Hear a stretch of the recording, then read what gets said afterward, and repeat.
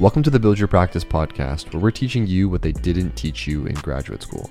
Build a thriving practice, impact your community, and change the field of mental health for the better. Enjoy.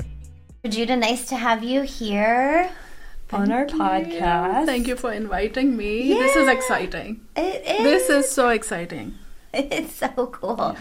So, I'm thinking back, and please forgive me because my pandemic brain deleted a lot of information. You were a Build Your Practice participant, and I think you started with us in 2020. Mm-hmm. Yeah. Do you remember what month you signed on?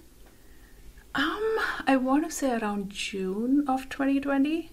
So I graduated from Temple in June of 2020, and I had already made up my mind that I would start my private practice. So I was trying to figure out, how do I start? Where do I start? What should I do? I had no background whatsoever in counseling. I switched careers.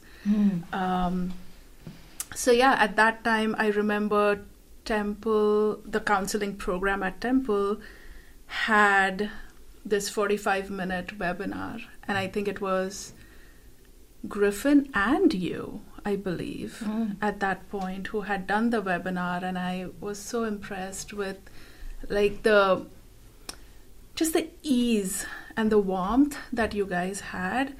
And so I said, all right, let me figure out if I can pay, and how I can pay. And I spoke with Griffin, and again, I just was floored. So I said, all right, I'll sign up. And that was how I signed up. So I want to say June, because this was before I graduated that I saw the webinar. So, I mean... May maybe. I remember doing the webinars when we first got started, but... and I think it was something like 3 keys to launching your practice or something like that. I think so. Yeah, and I remember, we had these slides and we kind of went back and forth and spoke. But I'm surprised. So Temple hosted that? I don't remember that. So I don't think it was Temple who hosted it, but I believe that they had offered this to students who wanted to attend this webinar. And so I as far as I remember, the counseling program had sent out an email saying, hey, this is a webinar. If anyone wants to attend, here's the link to sign up for it, which I did. And I think there were a bunch of people there. We would usually have pretty big groups. Yeah. So I received the link from the counseling program. I don't know if it was specifically Temple who hosted. Yeah, right. You know what I mean? It wasn't in collaboration with necessarily. No. But I'm asking that because I find that to be forward thinking. Mm-hmm. Because a lot of universities that we have and had reached out to during that time were... apathetic, or even, what's another good word? Not curious in a positive way, but kind of scrutinized the idea of having providers in private practice come and speak to clinical students about private practice, because we got so much pushback of students need to go to agency setting after graduation. Yes. And so...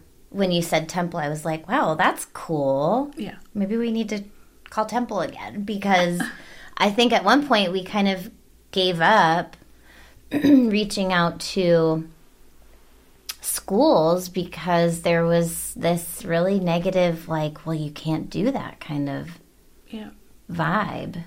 I think generally when students are graduating out of programs, the idea is you go into a setting where you'll get a lot of experience, right? So agency setting would be ideal. And I did. After I graduated, I went into kind of a full-time job with the Women's Resource Center in Wayne.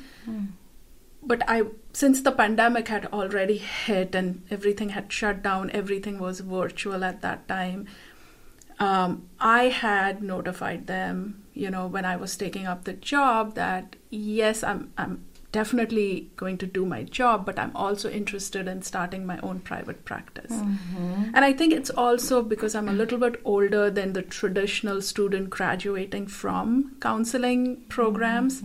I think I had a very clear vision of what I wanted. I'm a very goal-oriented person, so by July of 2020, I had my Excel spreadsheet with 6 months, 1 year, 3 years, 5 years, and where do I see myself. That's awesome. So yeah, and actually at that time, before I graduated, I had 3 job offers already. So I was kind of figuring out whether I wanted to be in a job, private practice.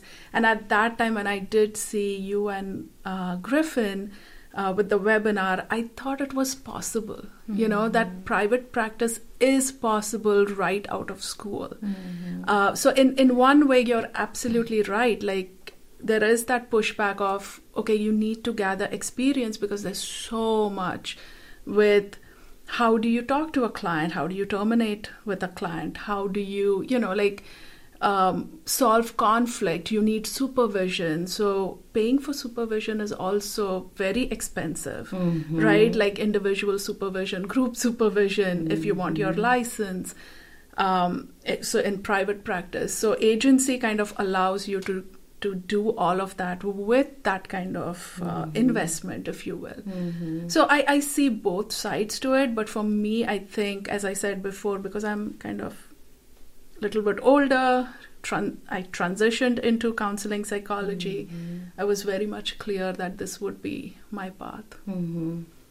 Yeah, and I think, we're not anti-agency by any stretch of, we advertise and market, and we're all over the internet. And so, I love people on the internet who don't know you, who go on and they're like, here's everything that I think about what you're doing, without having asked any questions and really dug deeper. And, marketing right now is this world of 10-second reels that are fast moving and throw a lot of information and grab your attention. Okay, we're going to send you over there. And it's this weird, I go back and forth with it. Like, I don't like that that's how it is, but this is also what we have to do to stay relevant. Just like I say, I wish Build Your Practice wasn't a necessity. Like, I wish trauma therapists were not a necessity. But we have this world right now where some agencies do a great job at paying providers well. They're organized. They are consistent in their supervision. They don't overload caseloads. The paperwork is manageable. There's also another side to that, which is a far cry from everything that I've just said. And what happens on the far cry side is that people go into those settings and they start to feel doubt and shame about their capacity to do what they want to do, right? Like at Build Your Practice, we're growing very quickly right now. And sometimes the growth is hard to manage. And it's a blessing, but it's a backhanded blessing, because it comes sometimes with this feeling of like, I don't know if I'm doing a good job or I'm keeping up with the demand of the growth. And so I see that in our organization sometimes, and I see that reflected in our providers, that, these people come to us and we work with them and train them, and you see the lights come back on and they re-engage with the joy of helping others, because now there's this there's a reciprocal relationship of I'm giving and I'm also receiving, but not all agencies provide that. So I think we're careful to say in a bigger conversation, we're not anti-agency. We just want the agencies to be basically what I would call trauma informed, right? So that everybody under the care of that agency is well provided for. So are you still working with that agency, or have you left them, or? No, so I worked with the Women's Resource Center for about a year, less than a year. And then I transitioned into full-time private practice. Oh, I think I remember when that happened. And I learned so much there. My supervisor was amazing. And I still keep in touch with her, asking her questions and things like that. But like I said, my 1-year goal was to enter full-time private practice, which around May of 2021, I kind of did. Wow, that's so crazy in less than a year's time. Tell me a little bit about your practice right now. So I remember at one point you had this vision of working with a specific population. Yep. Okay, so where are you in that process? So I've evolved. Yeah. Don't we all? But Yeah. so again, like before I came into counseling psychology, I was a professor. So a lot of my focus was on domestic violence and abuse and women, and I did a lot of my research in that space. So as I was kind of working through counseling psychology program, I was still focused on women and sort of transitions, right? So Women's Resource Center offered me a lot of that support there as well, working with women going through different life transitions. So I was focused at that time with that. But in the meantime, I was also beginning to work with teens because there was so much need to kind of, a friend would call and say, hey, I know so-and-so who wants therapy for their teenager. Would you be willing to work with them? And I was like, I don't know. I haven't. And so I went back to my supervisor and I was like, okay, I don't know. Should I not? And she was like, well, you have worked with women and their kids, so maybe you should try that. And so I did. I also didn't want to get too much into working with teens because at that point, I had one teenager and one tween who thought he was, I don't know, an older teen. So, Yeah. But then I eventually, I kind of started working with teens, and now my practice is primarily teenagers, and Wow. yeah, and so, and I still work with women who are going through life transitions like divorce, work issues, relationships, and parenting. So it has kind of switched, and honestly, I'm really, really enjoying that. So interesting how that happens. I know. I did not expect that at all. Yeah, I remember going into counseling, having young children at the time. They were in middle school. They weren't quite teenagers yet, or they were about to be, and maybe like 5th and 6th grade. But a parent of a child locally reached out and was like, I've heard about you and that you're this trauma therapist, and I really need somebody to work with my child. And this child was 5. I was like, look, that's like not my area. The only thing I can really bring to the table outside of, the trauma lens is being a parent and having raised my own kids. But I haven't done direct work with children other than teaching, which is totally different than a counseling environment. Yeah. And this person, borderline got on a bended knee and begged me, and I was like, okay, I will help you, but it's contingent upon X, Y, and Z, X amount of time, X amount of progress. And it ended up being such a cool case. It was not just, a young child with some, regulation issues, but there was a lot going on with them. I mean, they were having issues with toileting. They were having issues with, social, emotional. It was just this huge case, and it was so life-changing for me as a counselor. I think maybe because I hadn't worked with kids, that it was, I came into it with such a fresh mind that we just made a total 180 in such a short period of time. And I also worked in the system. I went into the school, I went into the family system. I really reached into it. And so then after that, I worked with kids for a while. But it's kind of reminding me a little bit of the mindset shift around counselor education into agency work versus counselor education into private practice, there's an evolution there too. Mm-hmm. So what have you noticed, or what did you notice as you decided to go into business on your own? What are you still noticing? What are you learning? What have you learned? Like, tell us a little bit about what you think. That's such a big question. It's a huge question. And I know. It's like, I don't know. I mean, sometimes I feel like I'm still struggling, like totally struggling on the business side, because as therapists, we know what we are doing mostly, maybe less mostly, I don't know, but sometimes we know what we are doing, right? with our clients. But the business side is, wow, I don't even like, I don't know what I do, honestly, and I'm being very honest. Although I'm a very goal-oriented person when it comes to numbers, accounting, marketing, I'm a full zero, maybe -5 on that. So like you were saying, like with social media, I have spurts, where I'll schedule posts, and then for 2 months there's nothing, because it's not me. So with the transition to private practice, it was very helpful to have those one-on-one conversations that I was so lucky to have with Griffin. Because I'm like I said, I'm not a business-minded person.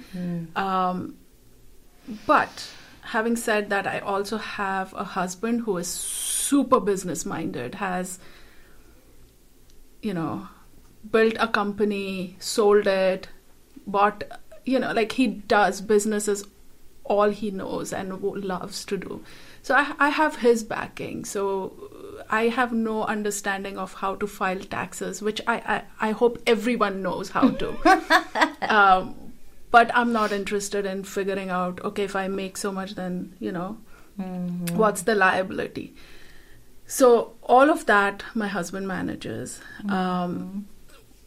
What I do have, that is, I think, my strength, is I know what I want for my business. So which means I don't know the economics part of it. I know that if I have this goal for a week, and if I'm able to make that much for 6 months, then yes, I have, I can grow my business, if that makes sense. So I have targets.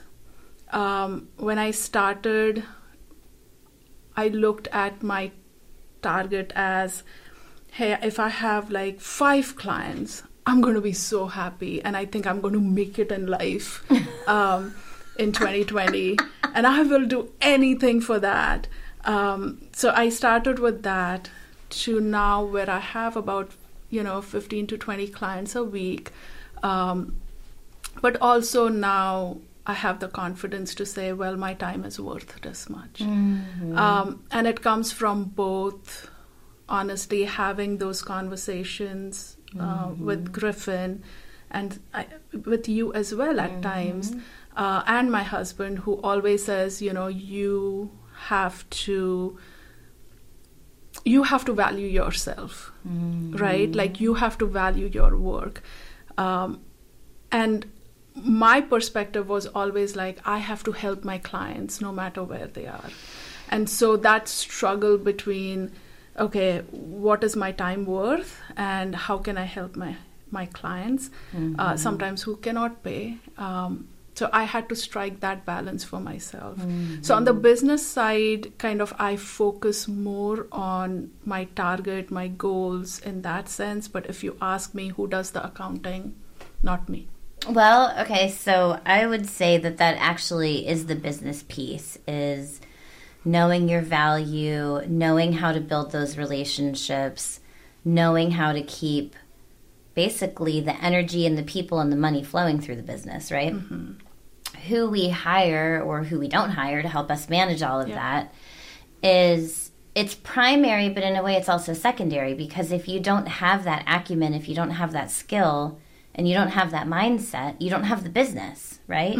So you could have said, I'm going to charge $20 an hour and I'm going to see 30 people a week and I'm going to feel really good about myself because I'm helping lots of people for very little money. And that means I'm good at being a therapist. Okay, cool. But what you had to do, and I remember one conversation where I was like, Rujuta, I think what you need to do here is increase your rate, right? Yep. Which is like what we say to everybody. Yep. Because what that does is that opens you up to receiving more. And when we receive more, we can give more. Yep. And the mindset of a therapist isn't Scroogey, hoardy, keep it all to myself. The mindset of the therapist, and this is with everyone that we work with at Build Your Practice and everyone that we work with here at the center, is your natural wiring is to give. Yes. So we have to help the wiring that isn't built, that says I need to receive. Yeah. Because we wouldn't coach our clients to do that, right? Yep. Go and give away all of your internal and external resources for the goodness of mankind. But when you wake up in the middle of the night and you're sweating bullets because you don't know if the bills are going to get paid, don't worry about that, right? Yeah. Like, we would never coach that. That's not health. But that, I believe, is embedded in the field in a way. Absolutely. And I don't know, like, where, I ask this a lot. I'm like, did this start because the counseling field was built primarily on women for the longest time? Although that's not necessarily true, because early influencers in the counseling field were Freud and Jung and these list of men. Yeah. So it's like, where does this, like, where do we start? But one of the things that I jotted down about a potential topic is how that impacts provider health, like how your mindset going into clinical practice changes when you feel valued. Yeah, so like how, maybe if you want to speak to that a little bit, what have you noticed across time as you give yourself permission, basically, to earn? Yeah. Maybe not. No, but I think that's a great question, because I honestly struggle with that question every single day. But then I'm also thinking sustainability in terms of just, taking care of my household, availability to my family and to myself, and then also to my clients, right? Like, if I have to strike that balance, I've come to the realization that if I'm able to take care of myself, and the basic, to me, if I take a 10-minute nap in the afternoon, if I allow myself to have that, I'm so much more available in the morning and in the afternoon to my clients and my family. Right? So as basic as that. Now, it actually had dawned on me to think about myself, because you're right, as women, we are constantly told that your worth ties directly with how much sacrifice you're able to make for your own family, for your friends, your availability to everyone who needs you. As a mother, as a wife, as a sister, as a daughter, that is who you are. And I believe that's global. Growing up in a culture that I grew up in India, although my parents were super progressive, liberal, do what you want, as long as you are happy and able to, take care of yourself financially, go do whatever you want to do.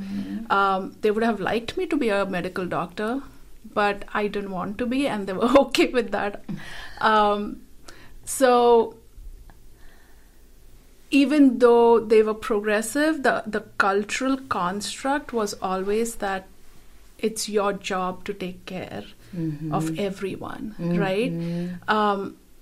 In my own family, I've seen even my grandfather, who was a doctor, go biking to these remote villages, taking me. I would carry his briefcase and offering service. And so that's how I grew up. So offering service is part of who you are. And then now double it down as a woman, right?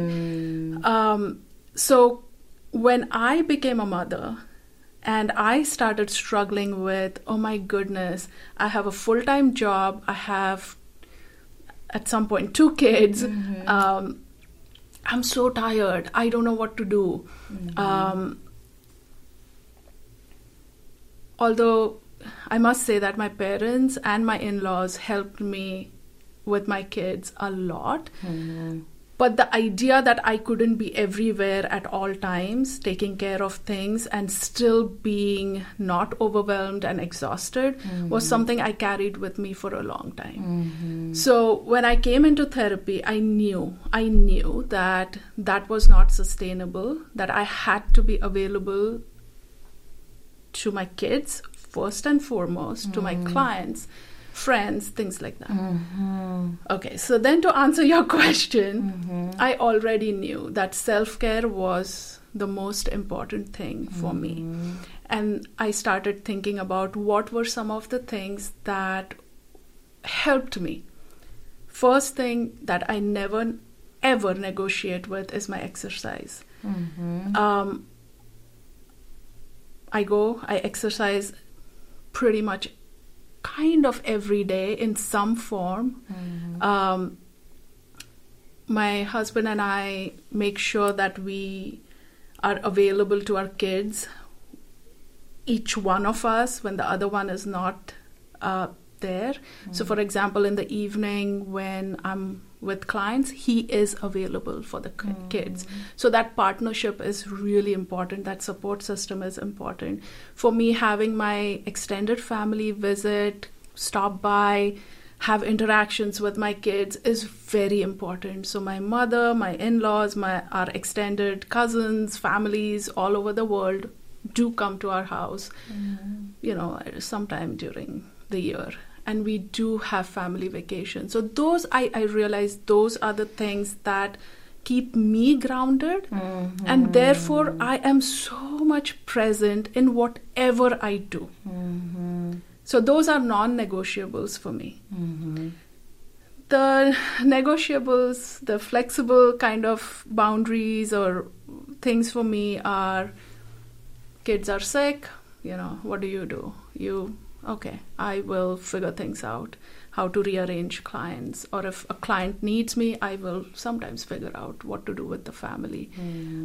With my friends, I go out with my friends once a month. Once a year, I travel with my own friends for 2 weeks. So I do those things so that I'm available. I'm present. I'm happy as much as I can be. So for me, those things are important. I don't know if I am answering the question. You're great. You're totally good. I mean, we did like macro to micro. Something else that popped up, I had a question, is what do you think your husband would say about your changes as he's been an outside observer, right? Like, I'm like you. Yeah. I know I'm doing extremely well. And I'm still like... And no matter how you measure that, in terms of income, my income has increased. I mean, I'm not like rolling in money, but I mean, I'm doing much better than when I started all of this.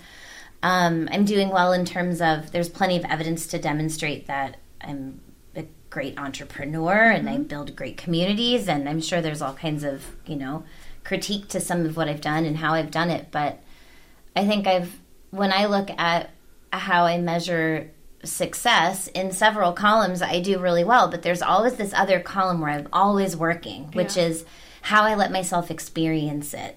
And I still overthink and I worry and I overdo and I exhaust myself, and I'm like the champion of taking care of people. I'm like, I'm taking care of these people and this person and that person and that person and that person, and then it's like, no wonder I'm so fried sometimes. But there are those people around us that see us from different angles. And I'm so thankful for those people because they'll say things in passing that remind me that I'm doing a good job. Yeah. And I forget without them because I'm so used to being the caretaker. Yes. So I'm going to guess your husband has probably seen change. What do you think he would say, or what has he said? Oh my God, I don't even know. because we've been married for 25 years, and we've known each other for 30-ish years. Wow. So all our lives actually, or most of our lives. Yeah, I don't know, what would he say? It's very, I don't know. Like from honestly. where you were in graduate school, let's say, to I think I want to start a private practice, to now I've started a private practice. Now I'm working with these crazy people who are telling me how I need to change my practice. Now I'm changing my practice. Here's what my practice is doing now. From this Rujuta to this Rujuta. What does he notice? I don't know. He's always been my cheerleader. So he always, I think all I hear him say is, oh, I knew you could do it. You know, my kids also are my biggest cheerleaders. They're like, we know you can do it. So having that support system, having that community. Like I have great friends too. I think that's what we need in order to succeed. And even I mentioned I got an office space. The person who is, renting with me is also like a cheerleader. Like we talk, we are able to support each other. So I believe in building that support system, that community, especially as an immigrant coming here, having no support. It was just my husband and me. Wow. And it's for us, it was, we have to build a family of friends. And 25 years ago when we came here, one phone call cost I think $1.50 a minute. To India? To India. Oh my God. And it was impossible. So our parents would call, and pay for every call because we couldn't even afford that. So from there to now, we knew that we had to build our own community. We had to build, bring in people in our lives that will support us in ways that will hold us up and not pull us down. And that's what we've done for each other. Our kids know that. When I'm an anxious person, I over prepare for everything. I'm just super anxious. So even for this conversation, all night I was thinking about, I have to sit this way, I have to talk this way, I have to do this. That's just me. My brain goes into overdrive. These 3 people in my life will say, stop. Yeah. You are great. We love you. We are here for you. And that kind of slows me down too. So, yeah. Our group calls have changed a lot since you were with us, and it used to be just kind of open process, like log in, we'll answer questions, we'll walk you through. But since then, I've worked on creating, with the help of everyone in our community, a curriculum. And I forget where I have it in the process, in the topics, but one of the things I have all of the participants do, and they sit there, they're like, wait, I thought I'm in a business course. Well, you are in a business course, but part of business mindset, part of entrepreneurial mindset is also noticing that it is a deeply emotional experience. Yeah. Like you cannot go through this process without feeling like you're going to throw up, waking up in the middle of the night, being really excited, having a great, huge thing to celebrate, wondering, what am I thinking? Like that's all part of it. Yeah. So I'll have them write down what I call, and I do this with clients as well, your no matter what list.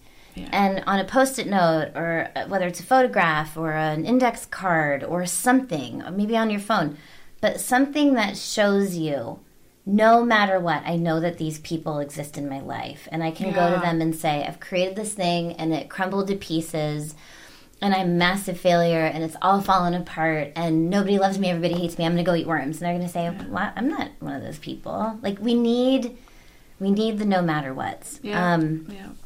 And, I wish so much that we taught some of these concepts in clinical education as well, because it's so rigorous and academic, and it's client focused, and they talk about self-care, and hopefully it's changed since I was in school, but I'm not getting the sense that it is. And they talk about things like scheduling time out for yourself, or making sure that you talk to a friend, or that you have health with your body, which are all important things. But there's also something to it where it's, how does your work life feed you? Yeah. How does that feed you in terms of your emotional, spiritual, and fiscal health? Mm-hmm. And, we have participants that don't have partnership. Like when I was going into this, and still, I'm seeing a really amazing person. I'm super happy, but that's recent. Up until now, it was me. And it's still me in a lot of ways. And so, how do we, whether it's with partnership, not with partnership, whatever it is, how do we identify what that sort of safety net is? Because we need that psychological safety.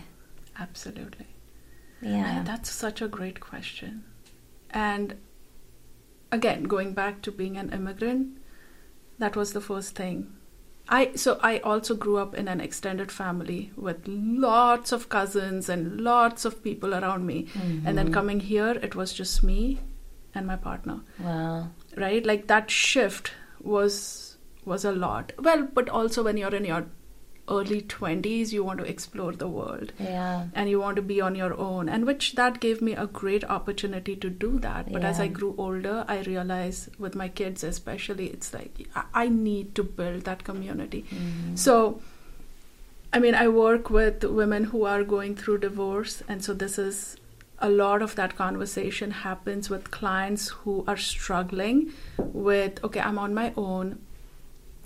How do I create that community? Mm-hmm. And especially because with separation, divorce, or just being, trust is such a big issue. Mm-hmm. We live in a world right now where I think loneliness is an epidemic. Being in this untrustworthy kind of space with so much happening. I think for me, it has been really important. And I talk about this with clients too. It's very important for me to focus on something that I'm grateful for the mindful practices that I do pretty much every day. When I wake up in the morning, I have a small temple in my house. I just go, fold my hands in front of the goddess that I worship, and I thank for the day that I'm going to have. I thank for the, things that I have. So small, grateful things are also very important. Now I saw that my mom did that. Get up in the morning, first thing you do is, just thank God for everything. So I do that. My kids see me doing that, so I'm hoping that will translate for them as well. So starting with small practices that are meaningful for you at the beginning of the day, and mostly before you go to bed, which sometimes I miss, but can be very helpful.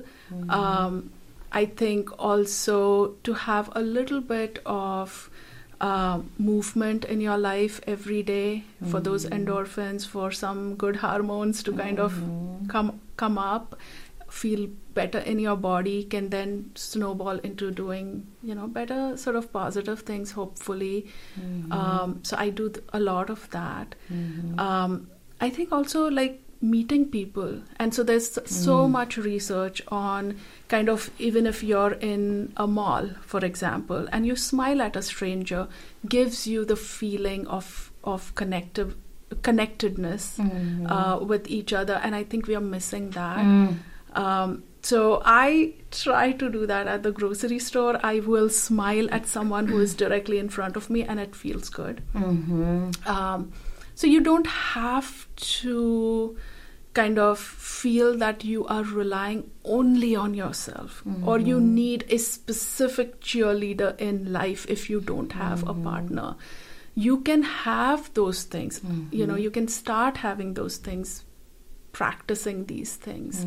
And then you build up, because at least I believe that when you feel that inner contentment or joy, on even like a very basic level, you are going to put that out, that energy into the world, and that's going to attract that energy back to you. Mm-hmm.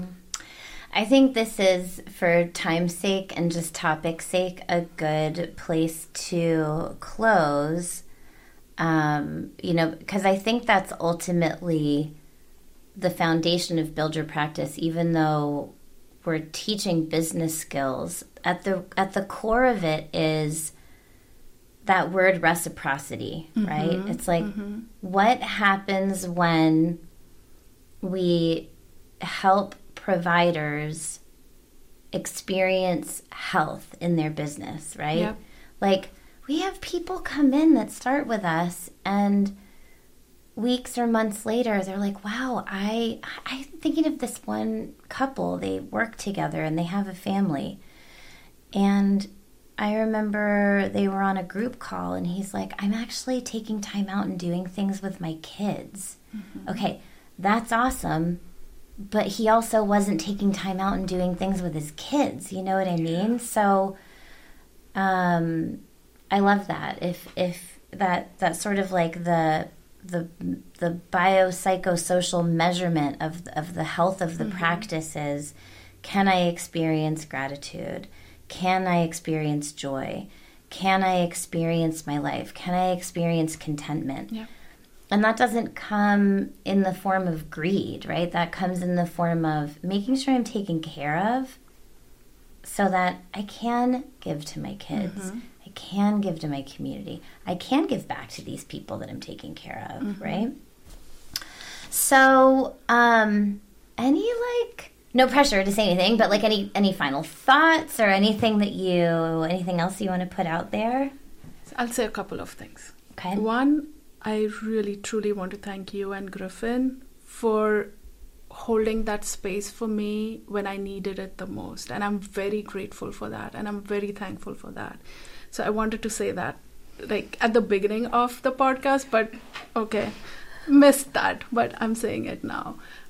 It was very, that time was very important for me to be able to grow. And the two of you gave me that space and allowed me to do that. And I could get in touch with you anytime, which made me feel like that connection, that support system that I had. So that was a very important part of my life.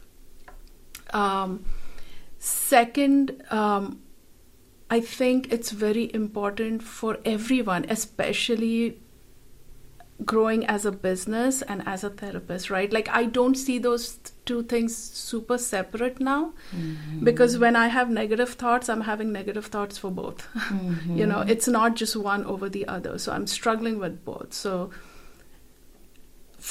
as a business owner, as a therapist, I think the key is to be able to take care of yourself and to have that thought that if I take care of myself, I'm going to be fully present for someone else. If I'm unhappy, I'm not present for my clients, and it does not do any good, right? Totally. So I had someone when I had just given birth to my older one, and I kept saying, oh, I need to go, for a walk. I need to make sure that I shower today. So this friend of mine said to me, well, I'm only hearing you say, take care of you. Like, what's going on? Is something wrong? And that set me thinking. And I told her, I said, well, if I don't shower today, I'm going to stink and I cannot nurse my child, because I'm thinking my child is going to know I'm stinking. If I don't go for a walk, I'm not going to be happy and I'm not going to be pleasant, and it's going to create a very negative energy in the household. So yes, you're hearing me say me. It's not selfish. It's actually because I want to be present for these people in my life. So that from that day onwards, I made it a rule that I have to take care of myself in order to take care of all the people in my life that I care about. And my clients are very important to me. If I am taking on a client, I'm taking on a lot of responsibility. And so for me to be available for them, I have to take care of myself. And last, I practice gratitude. I'm a very anxious person. It's the best antidote for me. Because I'm already like, what if this interview is not good, right? I suck at this interview. Wyndon is thinking, oh my God, she talks about herself all the time, probably, right? So I'm already in that mode. So practicing gratitude really helps calm me down. And so I practice that every single morning. And so I'm very thankful to be here. I'm very thankful for the two of you, to be able to talk, to be able to express, and for this space. Well, so closing on gratitude, I have to go back and look, but I mean, you must have been one of the first 30 people we worked with. I mean, you were an early student, and your name has stuck with us. So if anyone says Rujuta, it's like, Rujuta's this like person, this like mythical person that builds your practice. And just like you were saying, we held space for you, whether you knew it or not. You did that for us because we had to start at zero. You know what I mean? Every business starts at zero. Yeah. So, like, I'm thinking about my first ever client. Like, I wouldn't be in private practice today if I didn't have that first ever client. Yeah. So, I know he's not here, but on behalf of both Griffin and I, or on Griffin and me, the two of us, we're super thankful that you saw that webinar and thought, okay, maybe I'm going to try these crazy kids on the internet and see if they can help. Wonderful. It was wonderful. Yeah, that was so cool. So thank you, Rujuta. And what we'll do is, we'll share with everyone who's listening your contact information. It'll be in the show notes, all this crazy podcast lingo that I'm learning. But so thank you for coming in today. Oh, thank you so much.